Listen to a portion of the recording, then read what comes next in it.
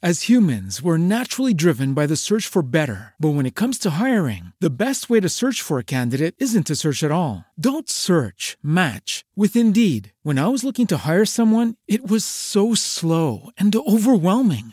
I wish I had used Indeed. If you need to hire, you need Indeed. Indeed is your matching and hiring platform with over 350 million global monthly visitors, according to Indeed data, and a matching engine that helps you find quality candidates fast. Ditch the busy work. Use Indeed for scheduling, screening, and messaging so you can connect with candidates faster. And Indeed doesn't just help you hire faster. 93% of employers agree Indeed delivers the highest quality matches compared to other job sites, according to a recent Indeed survey. And listeners of this show will get a $75 sponsored job credit to get your jobs more visibility at Indeed.com/podcast. That's Indeed.com/podcast. Terms and conditions apply.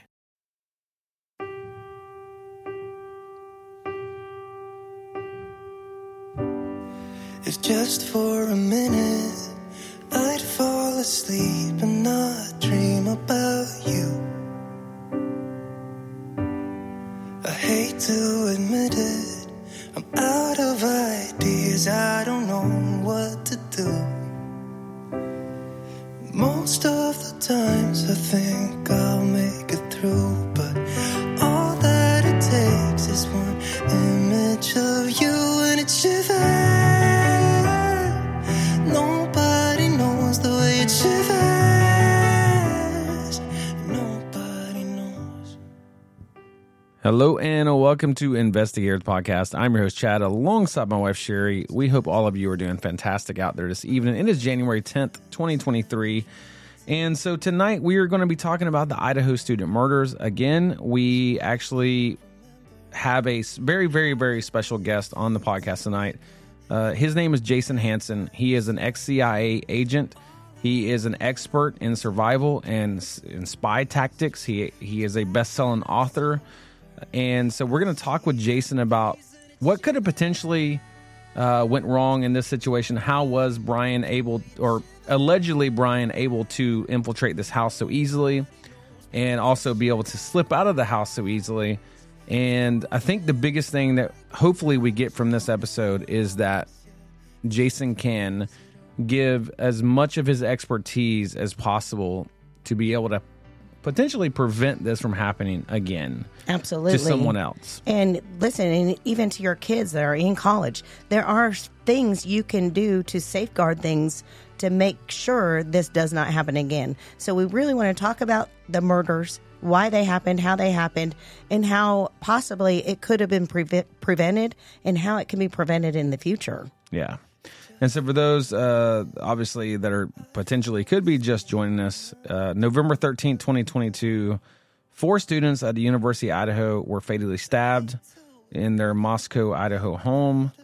And so on December 30th, 2022, a suspect, which is 28-year-old Brian Christopher Kohberger, was arrested in Monroe County, Pennsylvania on 4 counts of murder in the first degree and felony burglary. The victims in this case is Ethan Chapin, Kaylee Gonsalves, Zaina Kernodle, and Madison Mogan. So we're obviously still praying for the families of all the victims. It is absolutely one of the most crazy murders, in the I guess recent years. I mean, Right. It's been years since we've heard about something like this, and especially college students. Yeah, and then in Idaho, it's been like over 7 years or something that they've had anything like that. But being a mother of a daughter that age, it just brings it home to me. I could not imagine what these parents and these families and these brothers and sisters are going through right now. But I know they have to have some type of relief that they at least have a suspect that's under arrest and has been shipped to Idaho. Yeah, for sure. So Brian Kohberger, the 28-year-old suspect in this case, he made his first court appearance last Thursday morning after arriving in Idaho. And so during the hearing, a Latah County judge ruled Kohberger would remain in jail without bail. Kohberger was also given a no-contact order that prohibits him from having any contact with the victim families, friends, or surviving roommates. And Kohberger was booked into the Latah County Jail on Wednesday night. He faces first-degree murder and burglary charges for the death of all the victims. And so if Kohberger pleads guilty or is found guilty, he faces the death penalty or life in prison. And so during Thursday's hearing, Kohberger was present with his public defender, Ann Taylor. Latah County Magistrate Megan Marshall informed Kohberger of his rights and read the charges against him. And so because Kohberger is the defendant in the case, the state bears the burden of proving beyond a reasonable doubt that he is responsible for the 4 murders. He is also eligible to have a preliminary hearing within 14 days of his first appearance. And so if probable cause is established during the preliminary hearing, Kohberger's case will be transferred to Latah County District Court, at which point he will be allowed to enter a plea of guilty, not guilty, or no contest. A jury trial will also be set at that time. So Kohberger's attorneys request a status hearing to be held within a week of Thursday's hearing, at which point it will be declared if he will have a preliminary hearing. That hearing is scheduled for January 12th at 10 a.m. So this hearing that is coming up in 2 days on Thursday, January 12th, is a status hearing. And that hearing is literally just to decide if he will have a preliminary hearing or not. So, it's not going to be anything crazy January 12th as far as we're not going to find out any new details or any of that stuff. But it is a hearing that is going to determine if he is going to have a preliminary hearing in this case. So that's basically all we know so far since his last court appearance. It's basically very formal things that happen during court, especially with murders and so on. So I think, like I said, tonight, this is going to be a really good episode to be able to ask Jason, ex-CIA and best-selling author. This is what he does. He has a company in Utah, which we'll get into his bio here in just a minute, but he has a company in Utah that they train civilians. They train civilians on how to be aware, how to prevent violent crimes from happening to you. And so, like I said, I don't think there was a better person we could have had on the show tonight, and I'm really excited about it. Also, I do want to mention, guys, so tomorrow, which is January the 11th, on Twitter, if you look up Investigate Earth Podcast, we are going to be holding a Twitter Spaces. Twitter Space is where everyone can come in. It's kind of like a podcast, but you guys can come in. You can request to speak. You can be on the panel. You can discuss what your thoughts and opinions are. So it's basically like a panel discussion. It is like being in a meeting room or a boardroom. And so we've already got quite a few people signed up. If you guys want to be a part of the Twitter Spaces, please go to our Twitter at Investigate Earth Podcast. Look on our timeline. You'll see the Twitter Space notification there. You'll see it. And just RSVP it. Make sure we know you're coming. And then once we get on the Twitter Space, if you would like to speak, you can hit request. It works off your phone. Very easy. You don't have to have a crazy microphone or any of that. Just make sure if you are a speaker that you have a quiet background, a quiet environment. And, I think it's something that so many people want to talk about. And I thought it would be a good idea to have a space where people could go and discuss all of these things. It's not, it's not in a podcast form to where it's going to be released to the world or any of that stuff.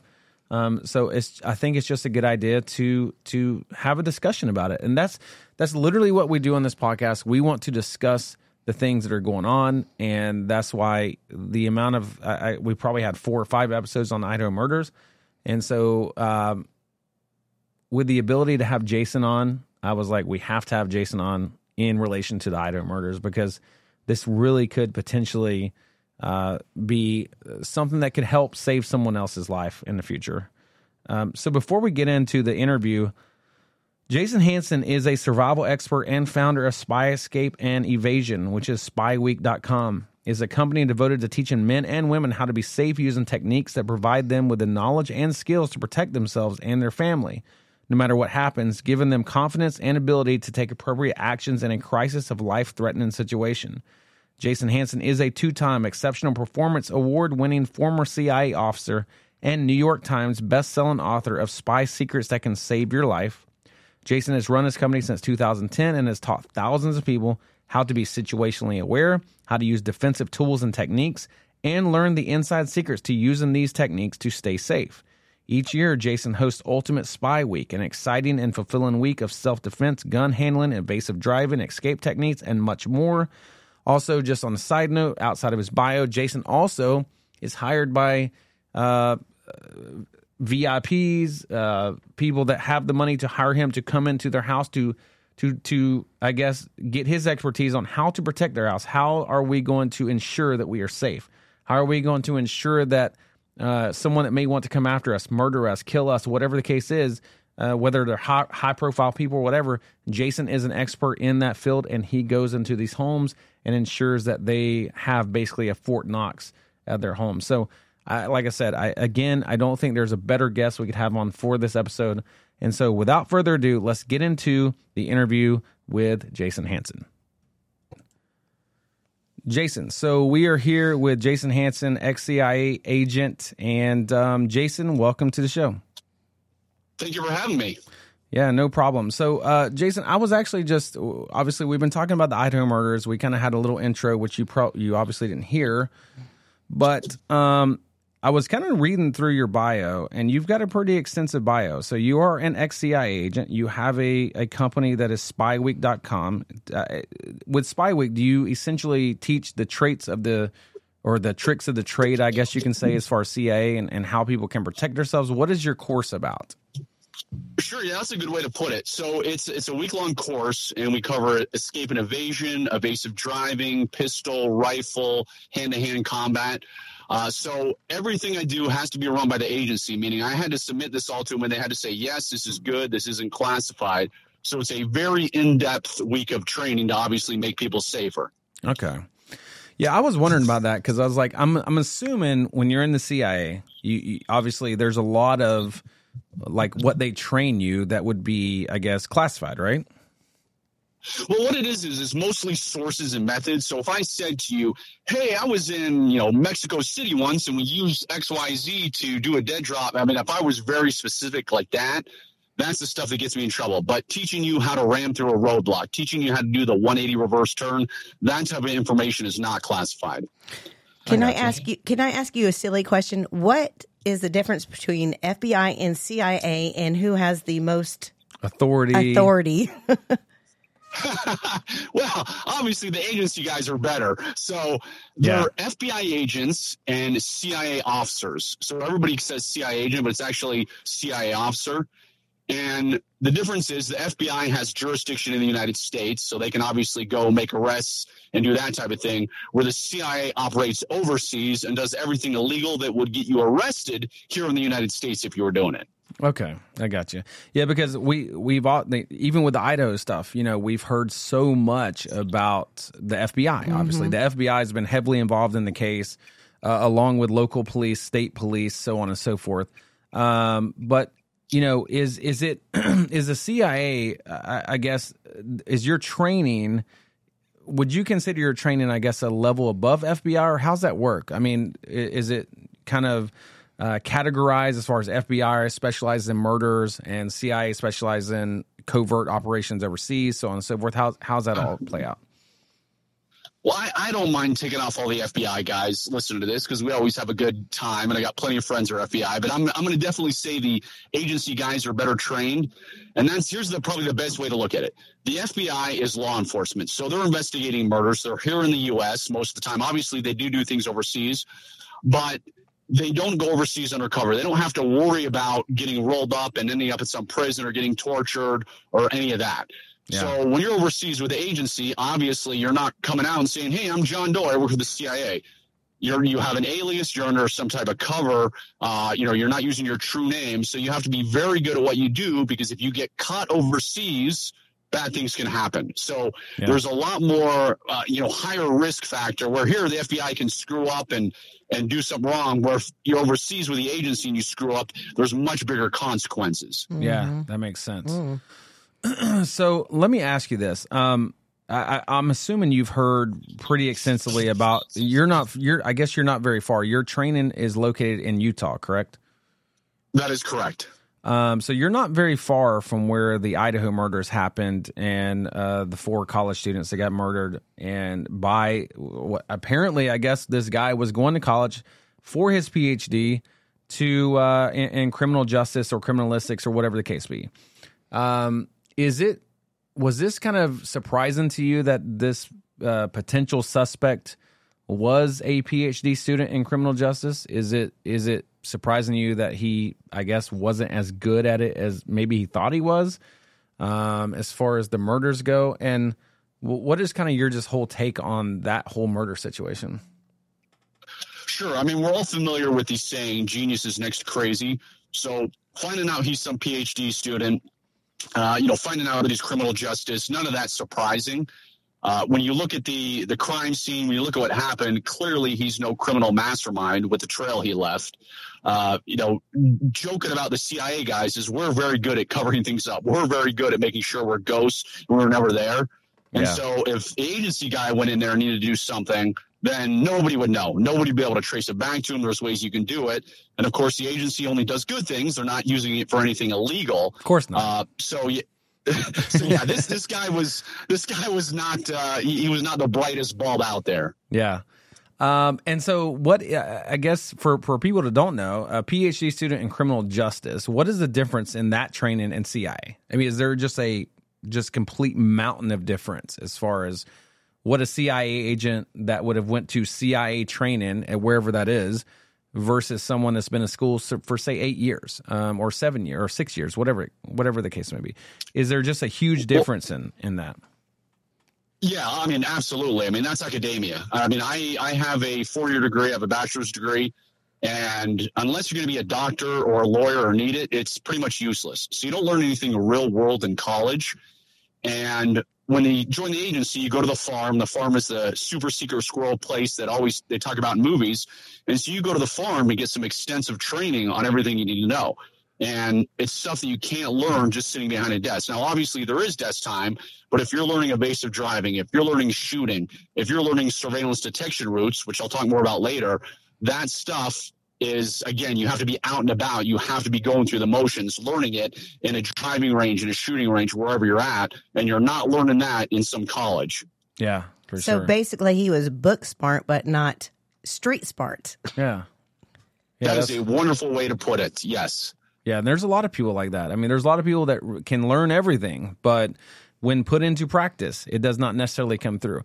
Now, one of the things that was very interesting with the affidavit that As humans, we're naturally driven by the search for better. But when it comes to hiring, the best way to search for a candidate isn't to search at all. Don't search, match with Indeed. When I was looking to hire someone, it was so slow and overwhelming. I wish I had used Indeed. If you need to hire, you need Indeed. Indeed is your matching and hiring platform with over 350 million global monthly visitors, according to Indeed data, and a matching engine that helps you find quality candidates fast. Ditch the busy work. Use Indeed for scheduling, screening, and messaging so you can connect with candidates faster. And Indeed doesn't just help you hire faster. 93% of employers agree Indeed delivers the highest quality matches compared to other job sites, according to a recent Indeed survey. And listeners of this show will get a $75 sponsored job credit to get your jobs more visibility at Indeed.com/podcast. That's Indeed.com/podcast. Terms and conditions apply.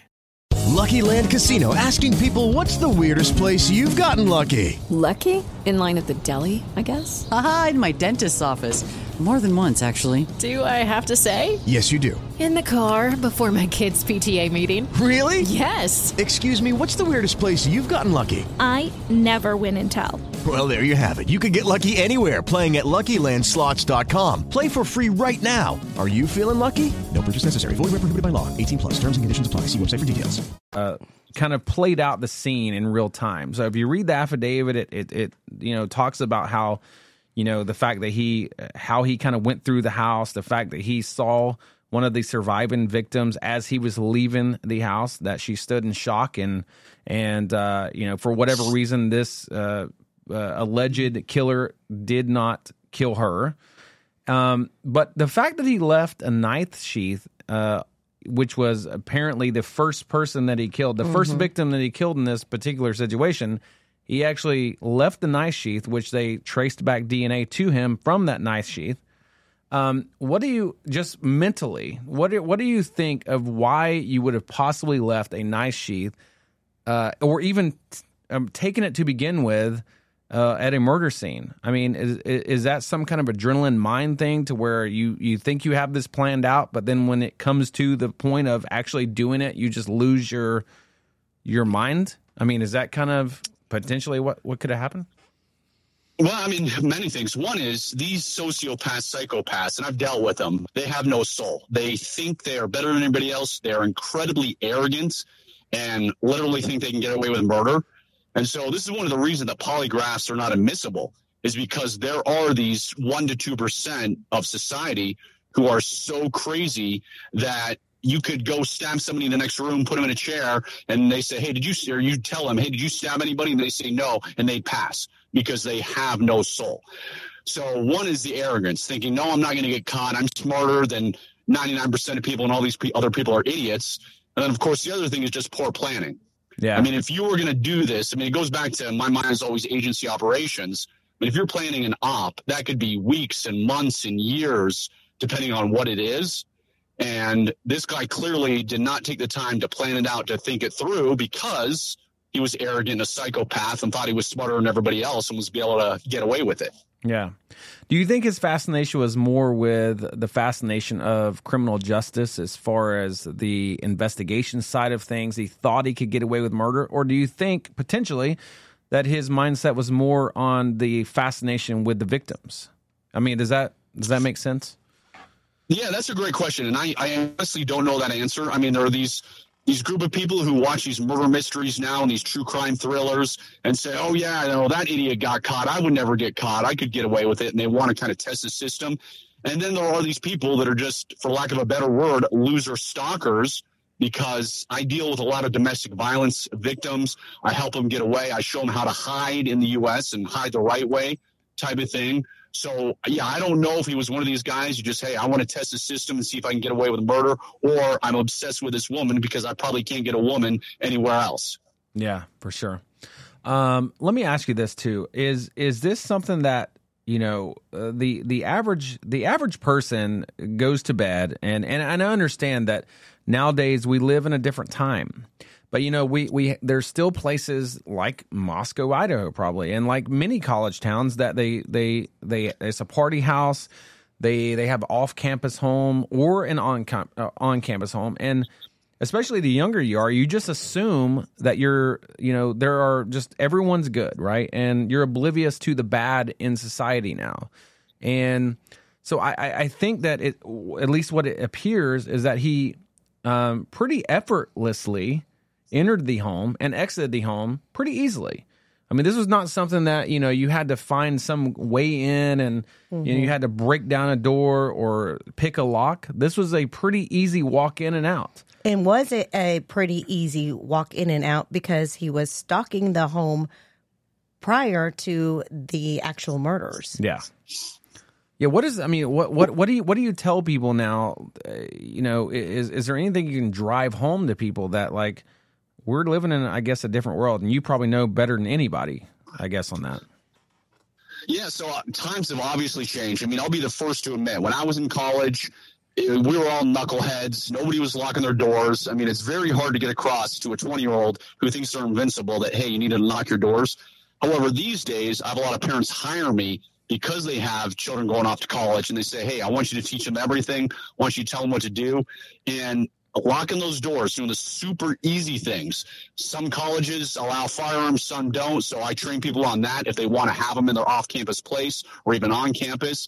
And I think the biggest thing to hit home with is people, there's that old saying, I can't remember if it was John Dillinger, where people ask him, well, why did you rob banks? And he said, that's because that's where the money is. Yeah. And so a lot of these predators go to colleges because they know they're young people. They know they're not paying attention to their surroundings. They're glued to their phone. They can just go check door to door to door until they find a door unlocked and then go into that one. So I tell people, if you lock your door, if you're that 1% that makes it harder, the criminal's going to go to the other 99 people who are much easier victims. So make yourself the hardest target. That makes sense. So to that question, were college students in this case potential? I mean, maybe something he might have learned in college or whatever the case is. Did he see these college students as potentially an easy victim, and why? Yeah, absolutely. I believe so. I mean, we don't know how long he watched, and we don't know the true extent of stalking type of thing. But it's not hard to do. I mean, when I'm training people, well, I'll give you an example. I talked about the surveillance detection route earlier, and it's an SDR for short. The best way to explain it is, in the spy world, if you're overseas and you have a meeting with an asset, you don't get in your car and go directly from point A to point B, because if you're followed, both of you are going to end up with a bag over your head. So a surveillance detection route means you're going to go from point A to B to C to D to E, F, G, having all these stops in there before you get to the final destination. Mm-hmm. So maybe I go to the grocery store, maybe I go to Walmart, maybe I go get my dry cleaning, maybe go to the gym, and then I go to the place I'm having the meeting, because that gives me all the place to detect surveillance. Yeah. And so I train people on this, and here's the literal easiest thing to do. I once had a woman, she was in the Macy's shoe department. She was shopping for shoes, and she said there was this creepy guy who was staring at me. So I walked over to perfume, and sure enough, 2 minutes later, this guy was in perfume. Then I went over to look at the vacuums. 2 minutes later, he's in vacuums. Then I went to clothing. 2 minutes later, showed up in clothing. So by now, this woman has run a 5-minute SDR, and she knows she's being followed. She happened to see a security guard, pointed out the creepy guy, and the creepy guy took out running out of the front door of Macy's to never be seen again. Wow. So when I'm training these college students, I say, listen, you can run an SDR just on college campus and do turns and this and that. And if that same guy's following you, then you know you're being followed, and you need to go to a security guard. You need to stay in public. So that's one of the things that I encourage everybody to do. And I do it every night when I drive home from work, just to make sure somebody's not following me home from my office. Yeah.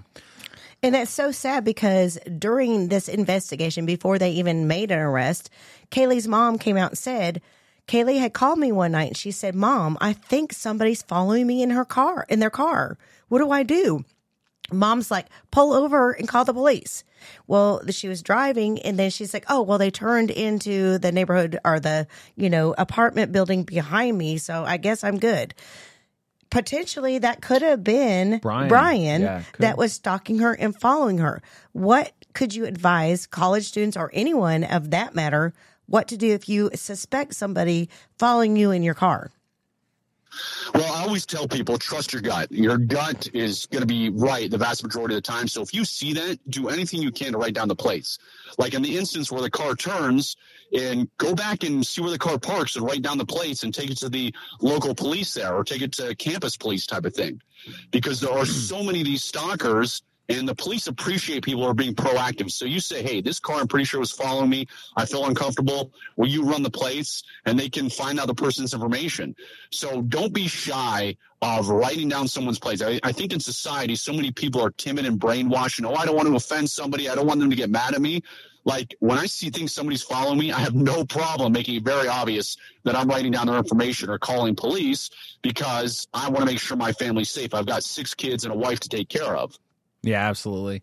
Jason, I want to ask you this, because this is a phone question, and especially with college students. Oftentimes, we have a college age daughter, ourselves, and one of the things that they always do is they're on their phones. Their heads are in their phones 24/7.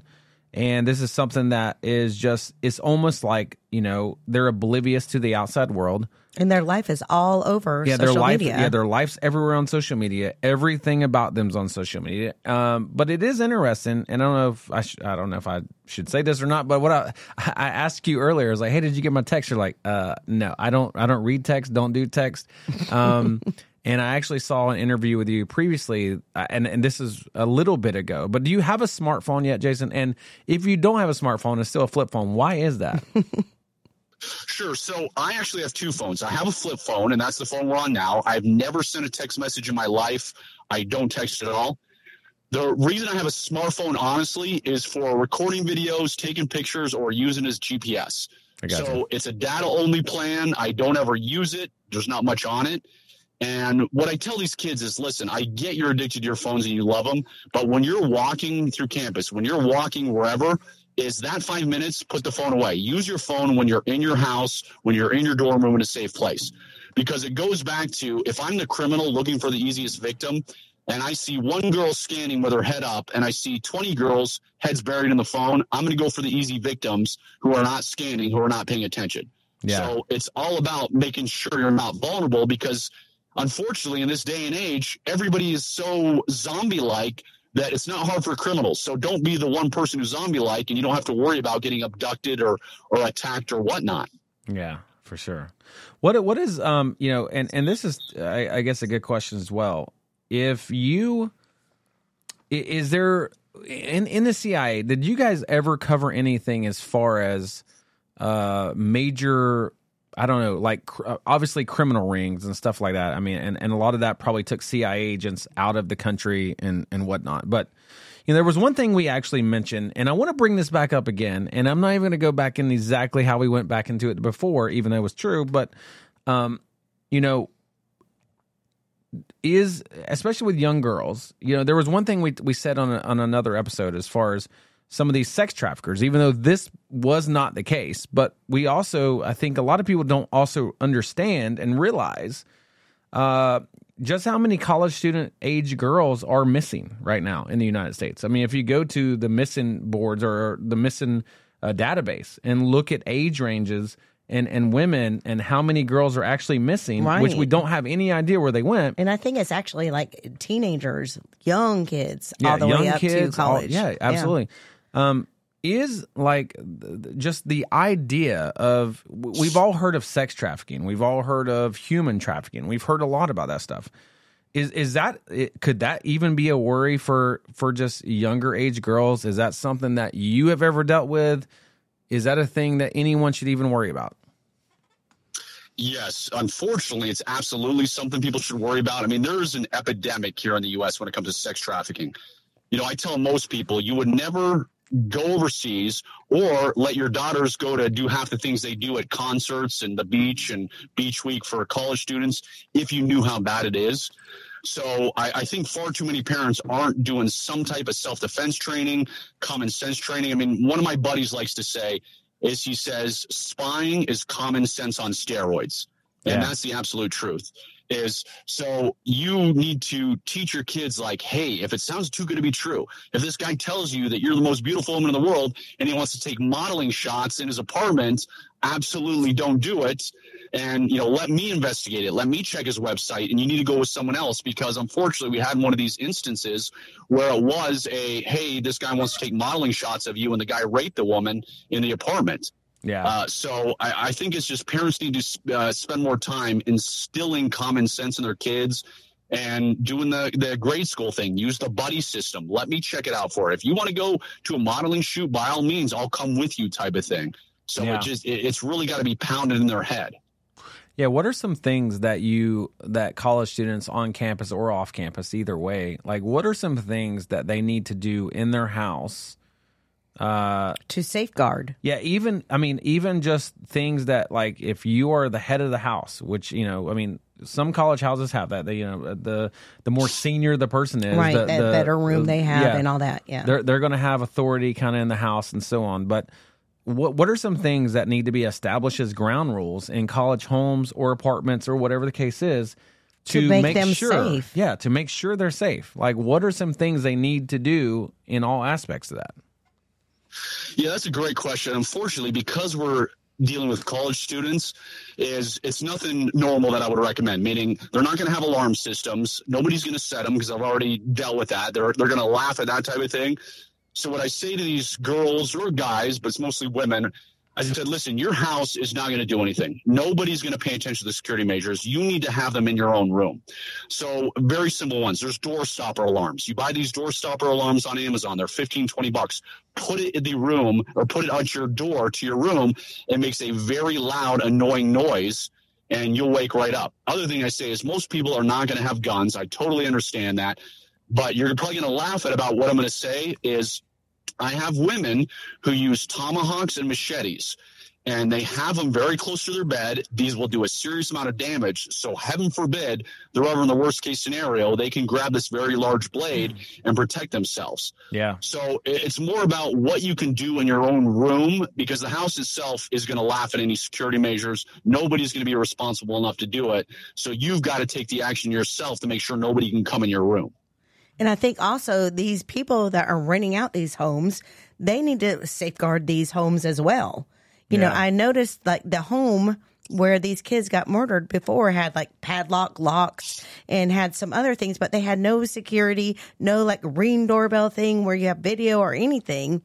I think there's got to be something that holds like the landlord in responsible for this. Well, not responsible for this, but yeah, I mean, yeah, to make landlords sure need the to. house is up to date with security. Yeah. Yeah, I mean, I 100% agree with you. The problem is most landlords, unfortunately, don't care. So if I was a landlord, or if I was a college kid, I'd say, hey, landlord, you need to have a doorbell, a video doorbell. You need to have motion sensor lights that are all over this place.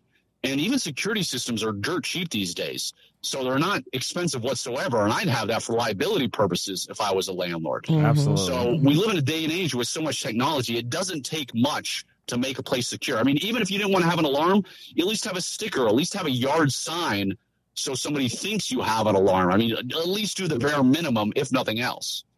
And I also noticed, too, that I think these girls were good candidates of somebody stalking them because of the things that they had in their window that you could see outside. You could see right into the house because of the lighting outside. Their blinds were up. Like, you could see pretty much what's going on inside of the house. Right. Yeah, I agree. I mean, everybody these days is all over now sharing. Everybody, of course, wants to be an Instagram model, be famous and that kind of thing. Mm-hmm. And it's so hard to get across to youth these days. Is like, you don't realize you're making it an open book and so easy to come after you. I mean, I can get on Instagram and know everything about you. I can see the inside of your room. I can see your address. I can see everything. So just do a little less, like, especially when these people are traveling. Hey, I'm going to the beach. I'm right here. Or somebody I knew in college was like, hey, I'm going to Disneyland for the week. And all of us are out of our house. Well, you just told the whole world your house was empty for a week. Post those Disneyland pictures afterwards. Common sense, simple things that anybody can do. But it's not, unfortunately, it's not top of mind for everybody.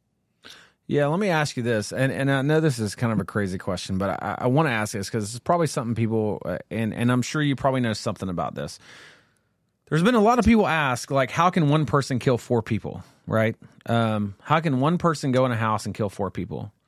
And, we have learned since the affidavit that not all of the people were asleep, but, just the knife side of things, like, in a fight against a knife, is there anything that you can teach anyone or tell anyone potentially that maybe it could have turned out differently as far as self-defense? Is this something that, for example, once you get stabbed, your fight ability is going to be severely diminished even from the first potential stabbing? Like, you understand what I'm saying? I mean, because everybody has those questions. Is like, how could 4 people die? Like, right? What from could one they person? done differently? Yeah, sure. I mean, the way 4 people could die is that most people freeze. So most people barely fight back. They've never thought about it. They've never taken a self-defense class or had any kind of self-defense training. So that's the problem. Is they sit there and they just freeze up, and then they get stabbed over and over and over again. Yeah. And, I teach knife defense classes, and obviously that's very in-depth. But for the sake of this, remember, movement saves lives. If you get out of that area, if you move, you are very likely going to live. Because, sure, there are a few places on the body where you can get stabbed or it's close to lights out. But most of the time, just like a gunshot, you're not going to immediately die. You're going to be able to go. You're going to be able to fight back. And that's what people need to remember is it's more of a mental thing. It's about not giving up. Right. It's about not saying, hey, I see some blood. I'm going to just, I'm going to throw in the towel because I see a little bit of blood on me. Because you're going to have that adrenaline dump. You're going to be so much stronger than you could imagine. And if they just move and run and get out of there and do simple things like a kick in the groin or a punch in the throat. I mean, I had a woman once and I trained, and a guy pinned her up against a wall in New York City and tried to rape her, and she punched him in the throat, and it saved her life because he went down and she was able to get away. And this guy was twice the size of her. Yeah. So one self-defense class could ingrain that in people's mind and they would know what to do. I totally agree, because I have been in circumstances where I'm trying to get the key in the door, and it's like the scary, movie where you can't get the key in the door and you can't turn it fast enough because you're so scared. It's like you're frozen. But I guess what you're saying is your mind's scrambled. Yeah, your mind is scrambled. But if you are aware of that and you take classes beforehand, that could prevent that frozenness, I guess. How much does training come into your ability to act when it happens? Well, training does. I mean, that is a great part. But more important, because most people aren't going to spend the time to train. I realize that. More important is going through in your mind and realizing it could happen and thinking what you're going to do back. So most people bury their head in the sand and say, oh, my gosh, it's too scary. I could never imagine somebody stabbing me. I could never imagine somebody raping me. I'm going to put that out of my head, and I'm never, ever going to even think of it. Well, that's the wrong attitude. What you want to do is say, okay, I'm going to imagine the worst case scenario. I'm lying in my bed. I hear screaming. I walk out in the hallway and I see a guy with a knife. What am I going to do? Yeah. You should run. You should punch. So they need to visualize what's happening. And that's the good first starter, because even though all of us pray and never happens, it's like I've never had a home invasion. I pray and never have one. I've gone through the steps of exactly what I'm due if, heaven forbid, I end up in that situation. Yeah. Well, it's so funny because Chad he's dabbled in law enforcement and everything. But when my daughter was younger, As humans, we're naturally driven by the search for better. But when it comes to hiring, the best way to search for a candidate isn't to search at all. Don't search, match with Indeed. When I was looking to hire someone, it was so slow and overwhelming. I wish I had used Indeed. If you need to hire, you need Indeed. Indeed is your matching and hiring platform with over 350 million global monthly visitors, according to Indeed data, and a matching engine that helps you find quality candidates fast. Ditch the busy work. Use Indeed for scheduling, screening, and messaging so you can connect with candidates faster. And Indeed doesn't just help you hire faster. 93% of employers agree Indeed delivers the highest quality matches compared to other job sites, according to a recent Indeed survey. And listeners of this show will get a $75 sponsored job credit to get your jobs more visibility at Indeed.com/podcast. That's Indeed.com/podcast. Terms and conditions apply. Judy was boring. Hello. Then Judy discovered ChumbaCasino.com. It's my little escape. Now Judy's the life of the party. Oh, baby, mama's bringing home the bacon. Whoa, take it easy, Judy. The Chumba life is for everybody. So go to ChumbaCasino.com and play over 100 casino-style games. Join today and play for free for your chance to redeem some serious prizes. ChumbaCasino.com. No purchase necessary. Void where prohibited by law. 18+ terms and conditions apply. See website for details. Like 8, 9, I guess 10, 12, we would practice like home invasions. I mean, it's silly, but it's not, because, you know, we made it a game, but it wasn't. Like, we would pretend Chad was coming in. He was the invader. What would we do? Where would we go? And it made us almost practice what we would do if it really happened. Yeah, we also looked at situations that, you know, the things that you or I did was didn't work versus did work. Like Faith realized, I said her name. Faith realized she couldn't get under her bed, for example. Yeah. Like just little things. She could not get under her bed when she was trying to hide. That's perfect. I mean, that's what you want to do. You want to do these very simple run-throughs. You want to make it a game if you have kids, because then they'll enjoy it more. And you want to see what went wrong. I mean, I had a very simple, non-intentional run-through not too long ago where we had a big hailstorm, and we have glass breaker alarms on all the windows in our house, and an alarm went off in my 5-year-old daughter's room. So I grabbed my flashlight gun. I was in her room in less than 10 seconds, and I'm scanning around. Nobody's in there, nothing going on. I go out and look at my security footage, because there's a security camera there, and nobody was by the window or anything. So clearly a piece of hail had hit the window, and that was it. Mm-hmm. But it was a good dry run because everything went as planned. I was in her room in a matter of seconds. Yeah, absolutely. Jason, let me ask you this too. There's been a lot of, I guess, backlash on law enforcement up until they actually got a suspect. But now with the affidavit, we're learning that apparently FBI was tracking this guy for a while. It seemed like they had they had his phone, they tracked the phone. There were some things by, I guess, coincidence that a campus police officer at Washington State actually saw this vehicle and then started the process of saying, hey, this could potentially be it. Then they started tracing phone numbers and so on and so forth. But as far as the case that's gonna be in front of a jury at some point in time, what is going to be the situation as far as geo-tracking, for example? They said that they had seen him and his phone around that area 12 times prior to the actual murder. They saw it come back to the property the next day, or at least he would basically turn it off as he was headed that way, turn his phone off, which is stupid. I mean, I guess a CIA agent would have probably just never taken his phone, right? Number one. But I laughed too. But seriously, I mean, those are just little things like you turn your phone off as you're headed that way, and then you turn your phone off. Yeah, that one time he went to the house to do the couple times the deed is the only time he turned the phone off. Yeah.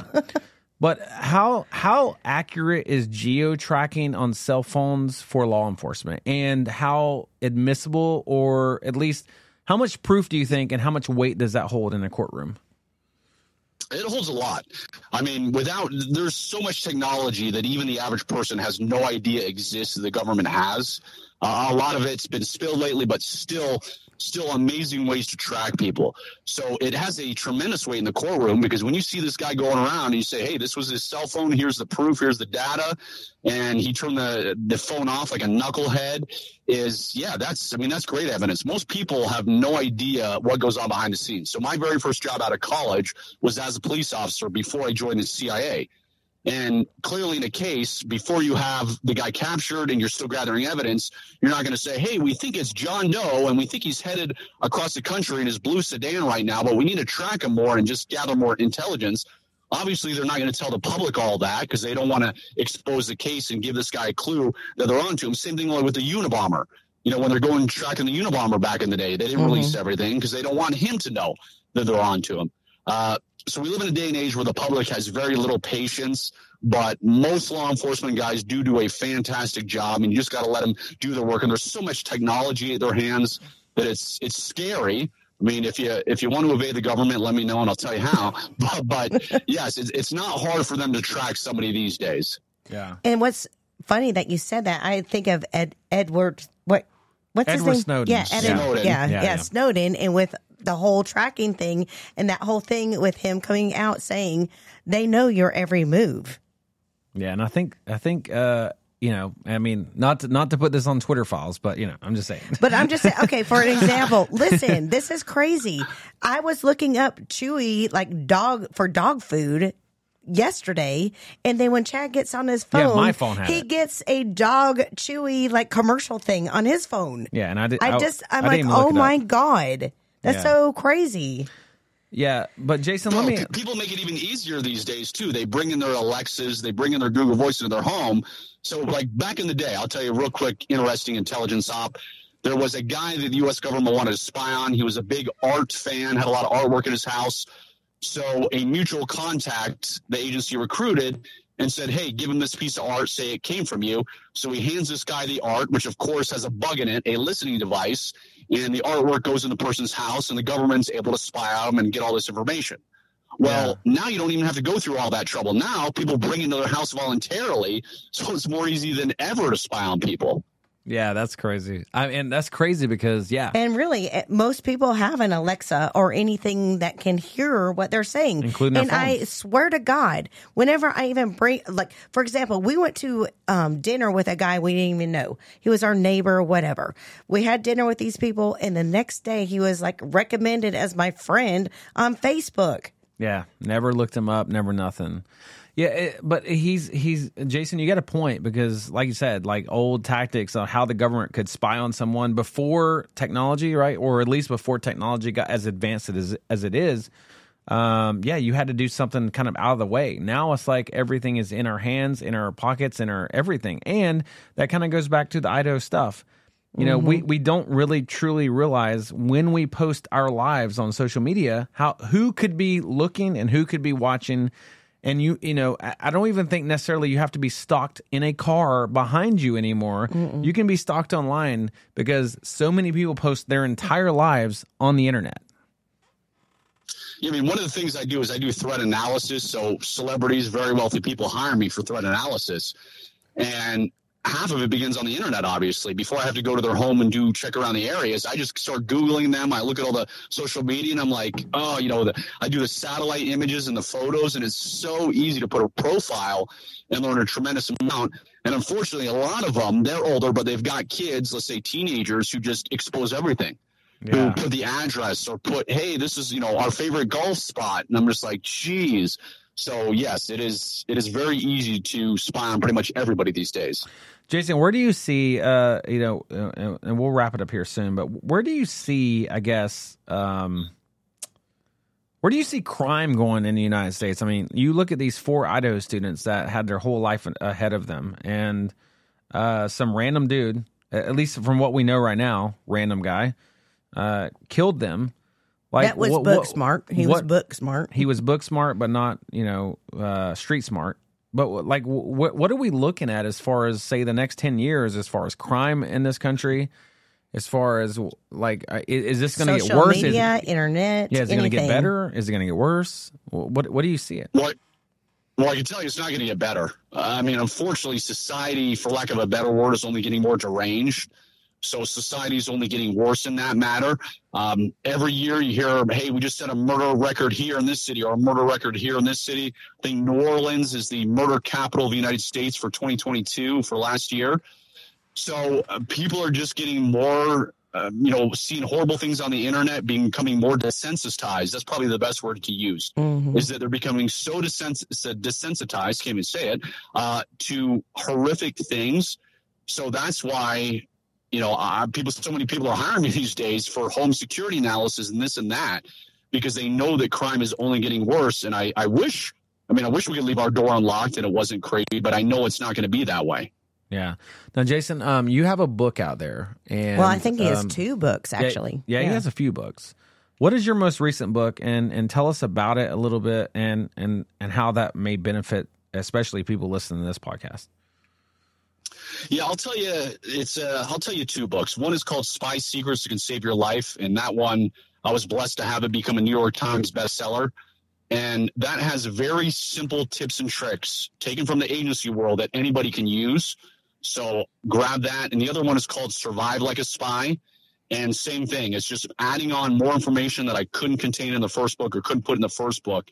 Just everyday people, how you can use these security measures, how I take the surveillance detection route, for example, and implement it in my own life.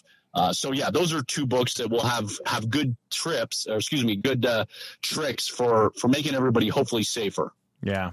And lastly, or not lastly, but as far as parents of college students, what do you recommend that if they have college students living off campus, but it's kind of in a campus zone, what do you suggest for parents to make sure that they're safeguarding their kids? I would tell the parent to go look at the house and go walk through the house, because so many parents these days don't have a lot of information what's going on, meaning they take their kids to the house and drop them off, but they don't ask their kids, hey, do you have any security measures in this house? Do they have a Ring doorbell? Do they have locks that actually work? I mean, do you have a deadbolt?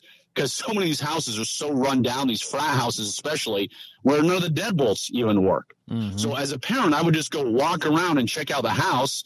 And if the landlord won't do it, you just spend a couple of bucks, because it's not expensive to put up the motion sensor lights and do that type of stuff to make your kid a little bit more protected. Yeah, absolutely. Yeah, I mean, and listen, for those of you that are out there listening, and Jason, obviously, Jason, I'm sorry, I have one more question. Sorry, this just came to me. Do you think it's important to keep your lights on or off during the night? So I keep my lights on during the night. But I make sure if I'm going, this is gonna kind of confuse you. If I'm going out of town for a week and my family's not there, I leave them off, because if somebody's watching that place and they say, okay, he doesn't have his lights, nobody leaves their lights on during the day is what I'm saying. Most people, so you don't want to have your lights on during the day, because that's a red flag if a bad guy was casing a house. But when I'm home, I'm doing the normal thing, meaning my lights are on at night and they're off during the day. And of course, I've got cameras and I've got motion sensor lights and all that. Yeah. And so one last thing, Jason, your Spy Week, what is that about? How can people get involved in that and sign up for that? And do you think it would benefit people that are especially tuning in to this podcast about the Idaho murders? And especially you're in Utah. You're really close to Idaho where this happened. Yeah. Yeah, I mean, if people value safety and survival, if they want to learn practical tips that they can actually use in their real life, but based on the agency, and as I said earlier, I had to run this through the agency to get it approved and everything, is they will learn a tremendous amount. I've had people who have avoided kidnappings, who have been saved overseas. One woman actually in a gas station was attacked, saved herself based on this information. So even though I've trained thousands of people doing it, fortunately, only a handful, if I had to guess, 75 people have had to use this to escape an attack or an abduction, but it did save their life. Absolutely. That's amazing. Well, Jason, we're definitely going to have you back on the podcast. Because this podcast, we talk about everything, and we talk about everything. I think some of the things you said tonight would have been better suited for some of our other episodes, especially not better, but as good. Yeah, good. Like the Alexa stuff and the spy, all of that. Yes, all of that. Yeah. But yeah, it's a crazy world we're living in.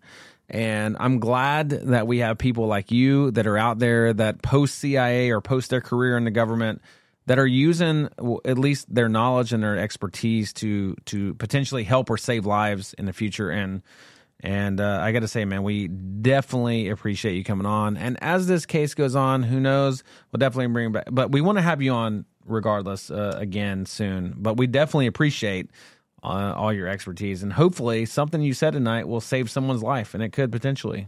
Now, is most of your courses in Utah? Can someone take one in South Carolina, for example?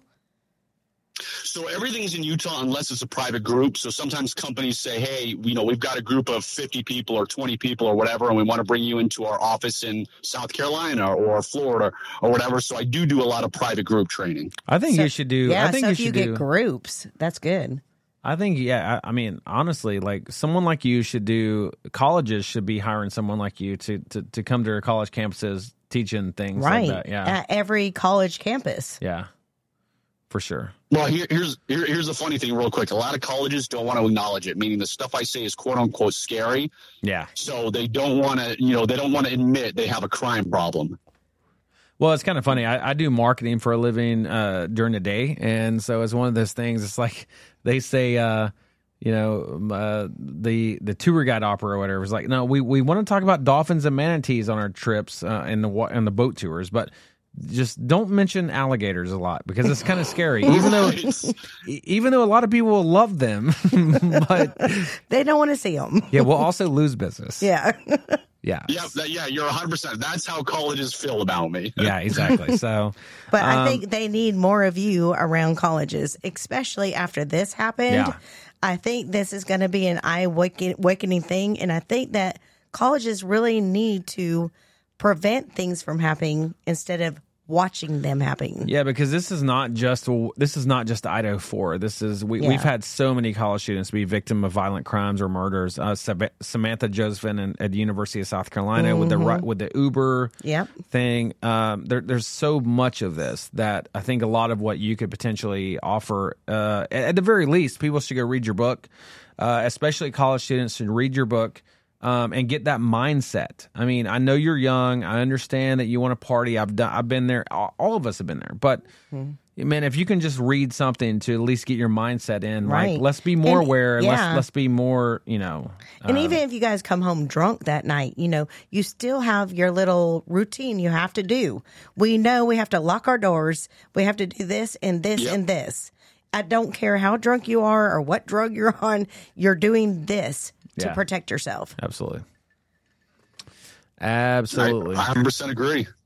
Well, Jason, man, thank you so much for coming on. We're going to have you back on the podcast for sure. And listen, I think your expertise and your knowledge it could save a lot of lives, and I think a lot of people need to hear it. That's why we wanted to have you on for the Idaho podcast in particular, because a lot of people are listening to this, and I think it's the greatest time when someone needs to say, hey, guys, these are some simple things you can do to potentially prevent this from happening again. So, Jason, thank you very much, and we hope to talk to you very soon again. Absolutely. I'll be glad to come back, and thanks for having me. Yeah, not a problem, Jason. Thank you, Jason. Thank you. Yeah. So that was Jason. Look, Jason Hansen is amazing. He is ex-CIA guy. I mean, look, you don't get a chance to talk to a lot of CIA guys. I feel like privileged right now. No, I mean, it's awesome. But it's so cool because he does offer up a lot of ideas. Great advice and free advice. I mean, he gave us a lot of free advice that anyone can take to try to protect themselves. Yeah. Man, look, and I say this often on every podcast we do. And listen, some of you out there listening may not listen or to any of our subjects that we talk about outside of Idaho murders, and that's fine. But there is a very real thing that is going on in this world that a lot of people are not awake to, or they don't understand. They don't understand threat potential. They don't understand how just corrupt things are in this world. And I'm talking about people's minds and souls and hearts. Everything in this world is so almost evilish, and even Jason talking about, he's like, well, I don't think people understand the level of how much the U.S. government knows about you. I mean, like the fact that they used geo-tracking is like, it kind of sounds like that's like the lowest level of stuff. Like, back in the day when if they wanted to spy on someone, the CIA or whoever, potentially, they'd plant a wire or a bug in a painting or whatever. They don't the have case to is. do that anymore. No, because you have it in your house. It's already there. And in your hand. Yeah. I mean, these are things that we are constantly monitored. And so some people may think that's great. That's a good thing, right? Well, it depends. If you're tracking a murderer, or are you trying to track somebody that's not a murderer? Yeah, or you're trying to shape a narrative, or Right. you're trying to do this. Look, regardless of what political beliefs may lie, the government should not invade privacy of citizens, and they should also not use that information they take in a bad way to shape narratives or mindsets or whatever the case is. It's tough to say that we are a free people anymore because of how much the government involvement and the government intelligence has advanced. It is insane. And although it, I guess, potentially It's could have beneficial. solved this. Lucky Land Casino, asking people, what's the weirdest place you've gotten lucky? Lucky? In line at the deli, I guess? Aha, in my dentist's office. More than once, actually. Do I have to say? Yes, you do. In the car before my kids' PTA meeting. Really? Yes. Excuse me, what's the weirdest place you've gotten lucky? I never win and tell. Well, there you have it. You can get lucky anywhere, playing at LuckyLandSlots.com. Play for free right now. Are you feeling lucky? No purchase necessary. Void where prohibited by law. 18+. Terms and conditions apply. See website for details. Hello, it is Ryan, and I was on a flight the other day playing one of my favorite social spin slot games on ChumbaCasino.com. I looked over at the person sitting next to me, and you know what they were doing? They were also playing Chumba Casino. Coincidence? I think not. Everybody's loving having fun with it. Chumba Casino is home to hundreds of casino-style games that you can play for free anytime, anywhere, even at 30,000 feet. So sign up now at ChumbaCasino.com to claim your free welcome bonus. That's ChumbaCasino.com and live the Chumba life. No purchase necessary. VGW. Void where prohibited by law. See terms and conditions. 18+. Crime, Yeah, it's right? beneficial for this crime. Yeah, but there's always, with power comes great responsibility, and also depends on who's in control of the power. You can use power for good, but also a lot of times you use power for bad, and that is what has happened in this country, unfortunately. But besides that, guys, we hope that this case and look, this trial is going to be very interesting. The Bryan Kohberger Idaho 4 trial is going to be extremely interesting. Well, it depends on how he pleads. Yeah. If he just pleads straight out to save his life, there's not going to be any interesting anything. We're not going to find out the why in his mind. But I don't think that Bryan Kohberger is going to plead anything. I think he's going to plead not guilty. And I think because just like Jason said, his narcissistic, mm-hmm. I believe I'm better than all of this. Mm-hmm. He's going to plead not guilty. I believe, this is just my opinion. He's going to plead not guilty, and he's going to try to beat the system. And he's going to believe that he can get even a couple of jurors, one juror. And he probably really believes this in his mind. Yes. And so, because that's what they do. They think in their mind they're smarter than anyone else, and they can get away with anything else. Yeah, it is very interesting too, because I mean, it seems like there's a lot of evidence against him. I mean, it would be tough to fight that battle, right? Mm-hmm. I mean, one of the reasons I asked Jason, about the geo-tracking, like how, efficient is how it? efficient is it? How much can the prosecution prove that is a legitimate thing? There's been questions about that. And well, Jason said it's pretty good. Jason said he was a dodo for turning it off during the crimes and never turned it off before that or after that. That's kind of a dodo move. But the thing is don't roll your eyes. Yeah, for sure. Yeah, I know. I was just saying dodo. That's well, okay, dummy. Dumbass move. I don't know. But also Jason was saying that like, and this doesn't matter. It everybody is making this huge hoopla over he was a PhD student in college. Well, it's like Jason said, that's academia. Mm-hmm. That's you going to college. But if that was a CIA agent, he would have been in that house and out of that house and never been traced, and he would never been there. But if he were overseas and he did this overseas, he would have a bag over his head and he'd be dead. Yeah, if he did it the way he did it, yes. Yeah. Yes. And he would have been caught like yesterday. And so not to sound bad, but like that just kind of shows you, I mean, I know this sounds bad, but what I'm saying is like even people I've heard in marketing, they go to college for marketing and then they get out of school for marketing. They're like, well, I don't really know marketing. Like, I don't know what you learn. I don't know what you actually outside do. of college. Yeah. So he just thought for whatever reason that he was a good murderer because supposedly he was going to be, a PhD student in criminal justice. And his professor was talking to, what is his name? BTK. Yeah. The BTK murderer. Yeah. But the reality is that I think for Bryan Kohberger, he didn't realize he didn't really just think of the reality of the situation of stabbing 4 people. He left his sheath there. There's so much stuff he messed up on. Footprint, everything. And it was something that he didn't train for. He didn't actually physically train for. He went in a college class. They did these things, and that's not the same. And CIA agents, they train for this. But that's also a very good reason why you guys out there, no matter where you're at or what you do, train for this. Do it in your own house. Always be aware. If you're in a grocery store, look for exits. Look at who looks weird or suspicious. Look around you. Even when you get out of your car, like I know when I pull up to a grocery store, especially when I'm by myself, before I even get out of the car, I look around me to make sure there's not, and if there's somebody like in front of me that has 2 people in the car, maybe they're just sitting waiting, but I know they're there. Yeah. Yeah, you got to know stuff like that. You can't be on your phone. You can't be doing that stuff. As soon as you get out of the car, in every aspect in my life, I am constantly aware of what's going on around me. If I go to a movie theater, if I go to a grocery store, if I go anywhere, I'm always aware of everyone in there. I will literally almost database everyone that I see. Yeah, you take like a mental picture. Yeah, and I'll also notice if I see them again. I'll notice what they're doing, how they're acting, all of that. And I think more people have to be that way. And listen, I feel like I have... Because of that awareness, I've seen more than I probably would have seen if I was sitting on my phone and not looking up the whole time. Yeah.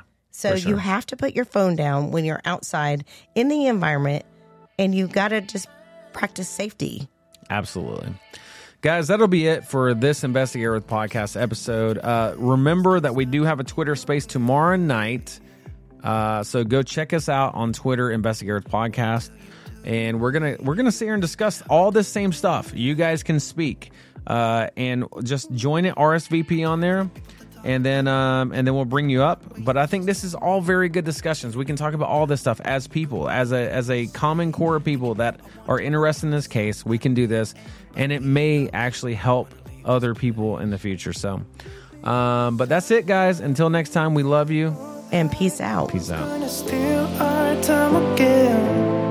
We don't have to say much, let our lips touch. I will stay with you until the end. Meet me in the dark.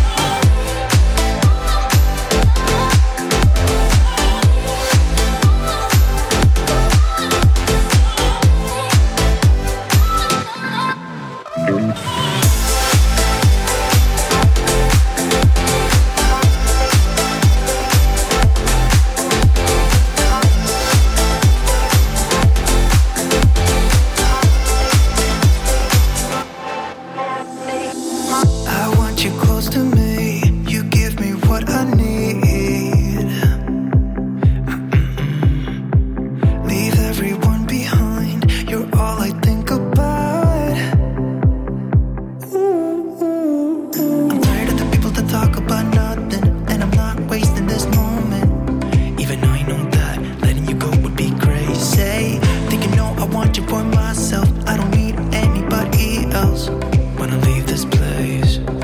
Meet me in the dark where we can both hide. No one's gonna steal our time again. We don't have to say much, let our lips touch. I will stay with you until the end. Meet me in the dark.